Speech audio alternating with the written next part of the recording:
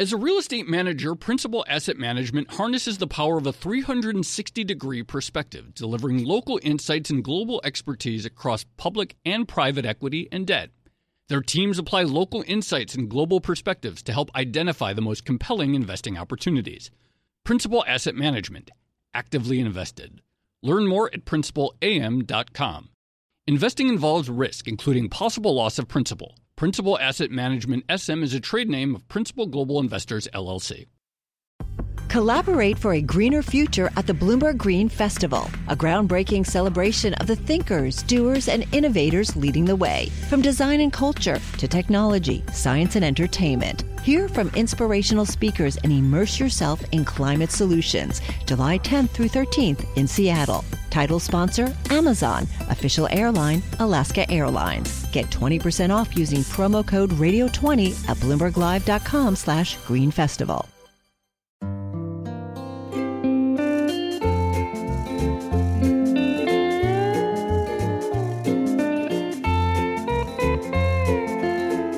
Hello and welcome to another episode of the Odd Lots podcast. I'm Joe Weisenthal, and unfortunately, my colleague Tracy Alloway is still out, but you can think of this week as sort of a part two to last week's episode. So last week, we talked about the biggest stories for traders in markets in 2018, and this week, we start the new year looking ahead to try to figure out what the biggest stories in markets will be for 2019. And so we've brought back the same guests. This time, they're going to look ahead with me now in the studio. We have Bloomberg Cross Assets reporter Luke Kawa and Bloomberg's macro strategist Cameron Kreis. So, Luke and Cameron, thank you very much for joining us. Looking forward to hearing your crystal balls for the year ahead.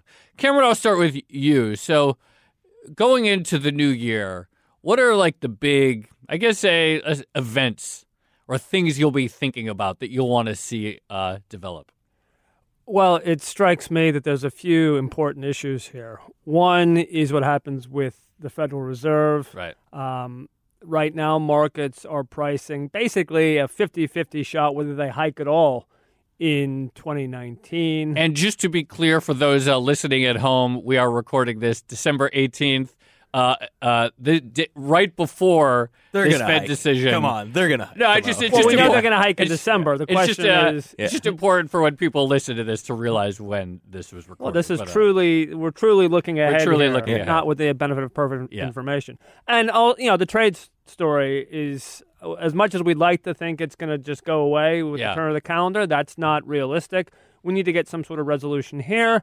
And I think a third, at least domestic issue for the United States, which is a new entry, will be a more targeted attack on the president. Yeah. And the sort of the tapestry that's formed the backdrop in terms of political intrigue will become part of the foreground rather than the background next year, I suspect. Yeah, I'm interested in this topic because for the first, I would say, year and a half of the Trump presidency, I recall one of the constant discussions being, there's so much chaos in the White House. Why does it not seem to matter for the markets? And the response is typically like, well, things are going fine and earnings are going up and all that. So whatever, it just is background noise. Do you both get the impression that that's changing a little bit?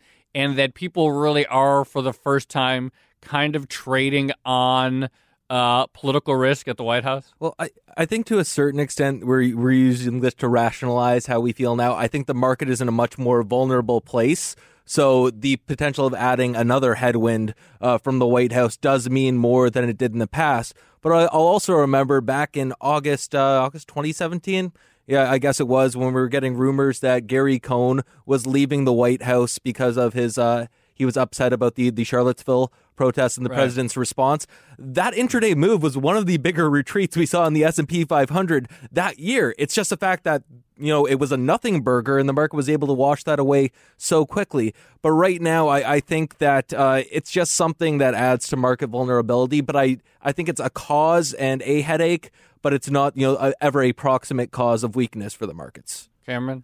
Well, there's so much going on. It's hard to say that people are selling stocks because Nancy Pelosi is going to be the Speaker of the House. But I think moving forward, does it represent a reason to have a risk premium in the markets generally? Probably that's the case. Is there an area of the market that you would look at to try to isolate political risk, like with trade or trade proxies, Fed, rate-sensitive ones? Like, could you even begin to try constructing some basket of politically sensitive assets? Multiples relative to other developed markets, change in multiples, because, I wouldn't know how to do it on the non-index level, because you'd think if it was something that was affecting U.S. stocks in general, that it would have to not be a sector-specific thing and have to be an index-level thing, or that. I mean, maybe the builders of walls. Yeah. It's kind of the joke that keeps on giving, right? But I think on your themes, there's a couple that, worth developing, and they take us into more of a markets place, both on trade and the Fed. I think in a lot of sense from all the 2019 outlook reports I read, they're Wall Street essentially averaging down into their 2018 outlooks. And two areas where I think where trade and the Fed come into play is 2019. I would expect to see any negative trade headlines manifest more to the downside in U.S. equities than they do to emerging market equities. I think emerging markets have priced in a ton of pain, and we have already seen a turn in this year in the EM versus S&P 500 ratio. So even on not material improvement in trade, so I think there's more of a potential for U.S. stocks to start to price in the downside risk to trade at the index level than emerging market stocks. And another on the U.S. dollar and the Fed. I'm wondering if this is finally the time we do truly get that U.S. dollar top, if 2019 is a year of U.S. dollar weakness, and it has to do with just, your second derivative, the fact that the Fed isn't going to speed up the pace of rate hikes, and the fact that the U.S. is probably going to decelerate more than other economies on a year-over-year basis. Well, I would say this vis-a-vis the U.S. market versus emerging markets. If you look at this year, actually the multiple has contracted by roughly the same amount in the S&P and the MSCI Emerging Market Index. What has separated the performance between the two has been earnings, where the U.S. has obviously delivered great earnings growth, and EM earnings have been basically flat on an earnings per share basis. So one of the issues I'm wrestling with is right now the consensus top-down forecast looks for something like 8% earnings growth for the U.S. over the next 12 months. That looks way too high. Right? Everyone expects that to come down. Yeah, everyone expects that to come down. That being said, even if we assume zero earnings growth for the U.S., I think you could argue that the multiple's contracted enough that the market actually offers... Where are we right now with your preferred way to look at the multiple?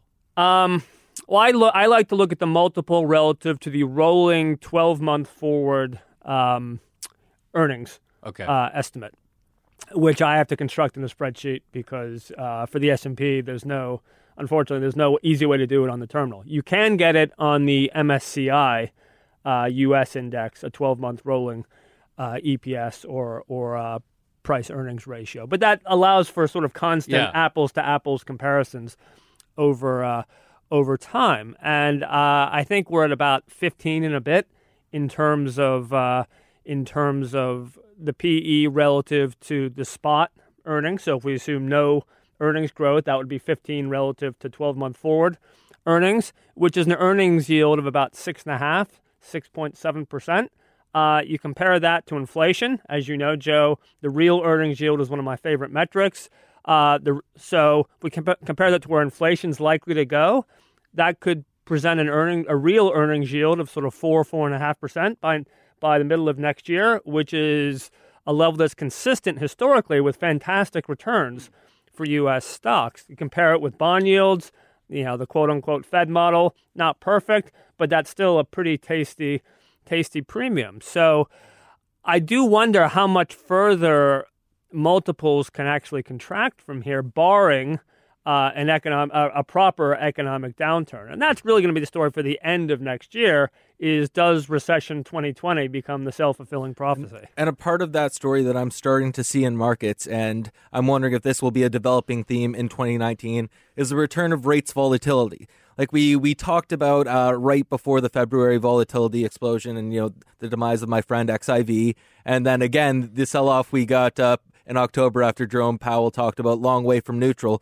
Those are both rate sensitive and rate related moves, but they weren't really accompanied by a lot of implied rate volatility, a huge move higher there. And one thing I'm looking about as something to spur rate volatility is a lot more uncertainty and confusion about the Federal Reserve's path. I think that's a pretty easy catalyst, and I think that's something that we've been working through in Q4. And one of the places I already see that coming up is looking at the ratio of 1-year, 2-year swaption volatility, so the implied volatility of 2-year rates over the next year versus 1-year, 10-year swaption volatility, implied volatility of 10-year rates over the next year. And that ratio is very elevated right now, and it's moved upwards at a speed not seen since the taper tantrum. Taper tantrum to me was a clear indication of the market pricing in an inflection point for Federal Reserve policy, even though it took a while to arrive. I think we're getting the same here, and where we're starting to sniff out what does the end of the Fed cycle look like, what does the turn look like, and that as a catalyst for rate volatility that starts at the short end and perhaps move further up at the curve, and has an effect on cross asset volatility, on spreads, on equities more so. That's something I'm looking forward to seeing, because it has been the dog that hasn't really barked in 2018. I think I'd probably take the under on rates fall for two reasons. One is we have much more explicit forward guidance than we've ever had in the past. And it's almost irrelevant whether the Fed actually is right or accurate in their forecast. There's a well-known behavioral finance concept called anchoring, and it provides the dot plot provides an anchor for market expectations. And you can observe that in many ways, that realized volatility throughout this entire cycle has been much, much, much lower than it has been historically because of this anchoring process.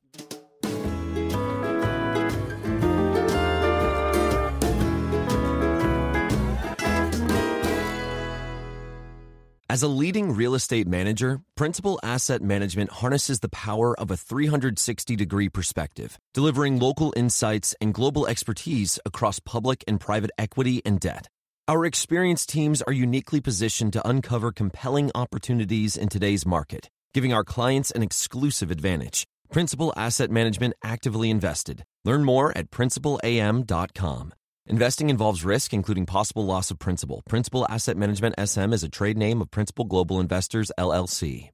One change that's going to be different in 2019 is that every Fed decision now will be accompanied by a press conference. Previously, it had just been 4 a year. It used to be none a year. There was a belief, and it was never officially stated, but there was a belief that I guess kind of got confirmed, though, that only the press conference meetings were live. Well, they did claim that all meetings were live. Right, they claimed it. They've subsequently admitted basically they were live. They never hiked on a non-press conference meeting, and no one ever believed it. Does the theoretical liveness of all the meetings introduce any sort of volatility into short rates? A little bit. I think, though, that markets will still anchor on the quarterly meetings simply because that's when the new round of forecasts are unveiled. Right. And we've sort of seen that. So there are still special meetings. Yeah. We've seen that with the ECB. Yeah. Right, where every meeting is theoretically live, but half of them are just mail-ins because there's not the backdrop of the new staff forecast from the ECB. Do you think, they talk about quote-unquote normalization, and I still don't think I understand what that word means, even though I've heard it a bunch of times. But do you think that we're better off for all of these communication innovations, or should we just go back to where they have a little statement and hike and move on? I think they should go back to the way it was before. But on the other hand, you talk about how volatility has been suppressed this cycle in part because of those communications. If lower, I don't know which way the feedback loop runs or the mechanism, chicken egg here, but if lower financial market volatility and lower macroeconomic volatility, if those two are at all related and the Fed's forward guidance is helping to promote one and the other, that seems to me to be somewhat of a free lunch. However, I think we could get into the Minskian view of that this is breeding some level of uncertainty and instability. Well, you've just gone, you just referred to your friend, your late lamented friend, XIV, and I think that's a manifestation of artificial sense of certainty that's afforded by forward guidance. It's an interesting phenomenon. If we go back over the last quarter century, forward guidance by the Fed has gotten more and more explicit, starting in 1994 when they started releasing statements sort of explaining what they were doing, to now when obviously we get the dot plot and all this other stuff. And what we've observed is that realized volatility of fixed income markets has gone down, broadly speaking. The lead time at which money market curves invert until the Fed cuts rates has broadened. And to date, each subsequent economic downturn has become more and more severe. The two rate cuts in the 1990s, after 94, there was one in 95, and then the 98 cycle, there was no recession that followed. But yet, as they got more explicit in the 99 tightening cycle, that ended with a recession, obviously with the dot-com bust. And then they got even more explicit. Right. You remember measured pace, yada, yada, yada. 25 basis points every meeting. Yeah, exactly. And then we followed that with a period of extraordinarily low volatility, which bred excessive risk-taking, and we ended up with the Great Recession. You can argue that this is why the nature of recessions has been more balance sheet oriented and kind of providing certainty to balance sheets that doesn't exist, and then you get more abrupt tipping points. When you look forward to 2019, though, and right now I think one thing that people have been really banging the table about is they're worried about the credit market. They're worried about a very severe downturn in credit. A lot of talk about triple Bs. Then on the other hand, you have, a lot of corporates taking steps to improve their balance sheets. What do you think about in terms of a credit versus equity outlook in 2019? I would say from a relative value perspective, I would prefer, at current valuation, I think I would prefer equity to credit. It seems to me that we've sort of, the credit cycle I view is sort of like a cruise ship. You can't just turn it like water skis or a powerboat. It's a very long and gradual cycle. And it seems to me that we have now bottomed in terms of spreads, and that fundamentally speaking, for the remainder of this cycle, spreads should on aggregate be wider. Now, if equity market valuations were elevated, then you would say sell everything. But given that we've had this come down in terms of valuation, as we just discussed, I don't know. I think we're kind of at the point where I'd prefer equity to credit. Let's trade. Let's talk a little bit more about that, because the interesting thing is, so 2018, we obviously got the so-called trade truce, that's at a 90 or 120-day clock, depending on when it started, on getting a deal. Since then, the truce hasn't fallen apart. Some people might have expected it to. I don't know that there's a ton of progress being made on it, but it's not like there's been a ton of backtracking or undermining of it, right? But this is the trade truce and the trade war, excuse me, and the trade policy in a nutshell. Everyone sings Kumbaya around the campfire and toast marshmallows in Buenos Aires, and then 2 days later we get news that Trump is still a tariff man, and the Huawei arrest. Yeah. Now, if that's a truce, I really don't want to know what a war looks like. And this is why it's so problematic. Are we going to find out in 2019 what a war looks like? I tend to think not. I've basically taken the view that Trump would push the envelope on trade until financial markets told him it was time to pull back.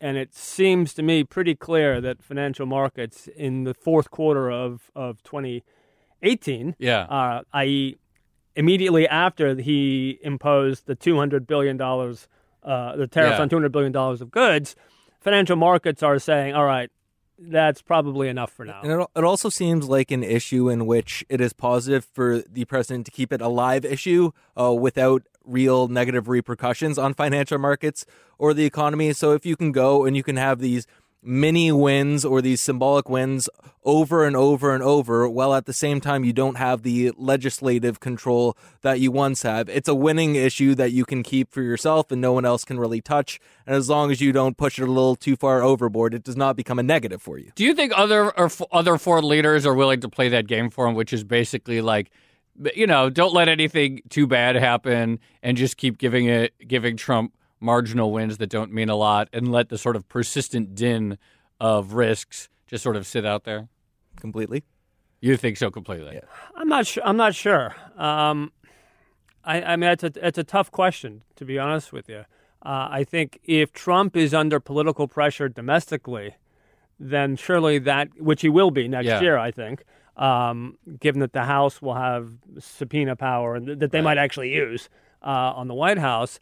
That surely gives foreign governments more of a leverage against Trump than they've had heretofore. Speaking of event risk in 2019, something that hardly anyone is talking about, but which I had a recent conversation with David Wu over at BofAML, the debt ceiling has to be lifted in 2019. The last time we had a really, or Congress flipped in a midterm was 2010, and the 2011 debt ceiling fight was pretty brutal. It went to the end.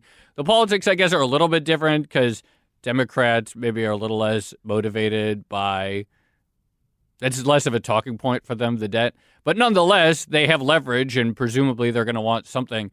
Do either of you think this is going to be a big story, or is your guess that the Democratic leaders are going to say, like, let's just come up with a deal?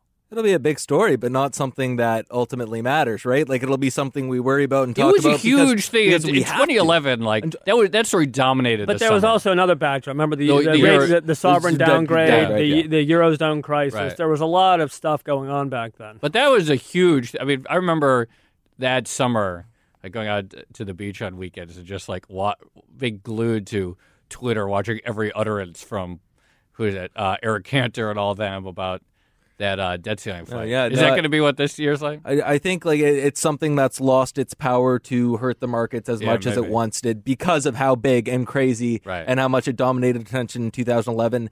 And based on all these kind of mini government squabbles we've been able to get over fiscal in the past. cliffs and so forth. Yeah, I'm gonna hedge my bets a little bit. I generally don't care about this sort of stuff because I think it's noise rather than signal, because ultimately it gets resolved.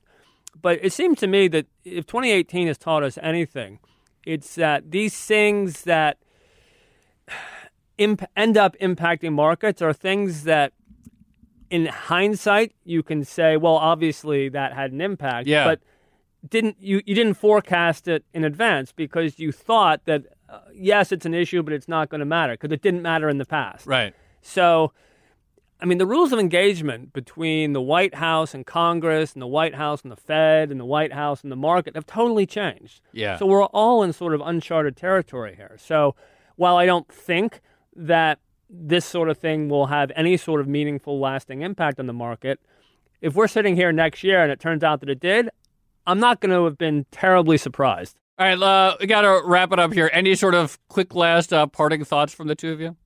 I expect a hard Brexit. Ooh, good one. Oh, I like that. We didn't even get in there, but maybe we'll do a Brexit episode soon. That's a really good one. I expect that the rotation to value that we've been waiting for forever does not happen. Okay, great stuff. Really enjoyed having you both on for both our look back and our look ahead. Luke Kawa and Cameron Kreis. Thanks for joining us. And this has been another episode of the Odd Lots podcast. Thanks for listening. And of course, please stick with us for 2019 as we watch these stories unfold. I'm Joe Weisenthal. You can follow me on Twitter at The Stalwart. Tracy wasn't here this week, but you should still follow her on Twitter at Tracy Alloway. You should definitely follow our guests. Luke is on Twitter at LJ Kawa. Cameron is on Twitter at Fifth Rule. You should follow our producer on Twitter, Topher Forhes. He's at ForhesT, as well as our substitute producer this week, Liz Smith, at Liz the Smith. And don't forget to follow the Bloomberg head of podcasts, Francesca Levy, at Francesca Today. Thanks for listening.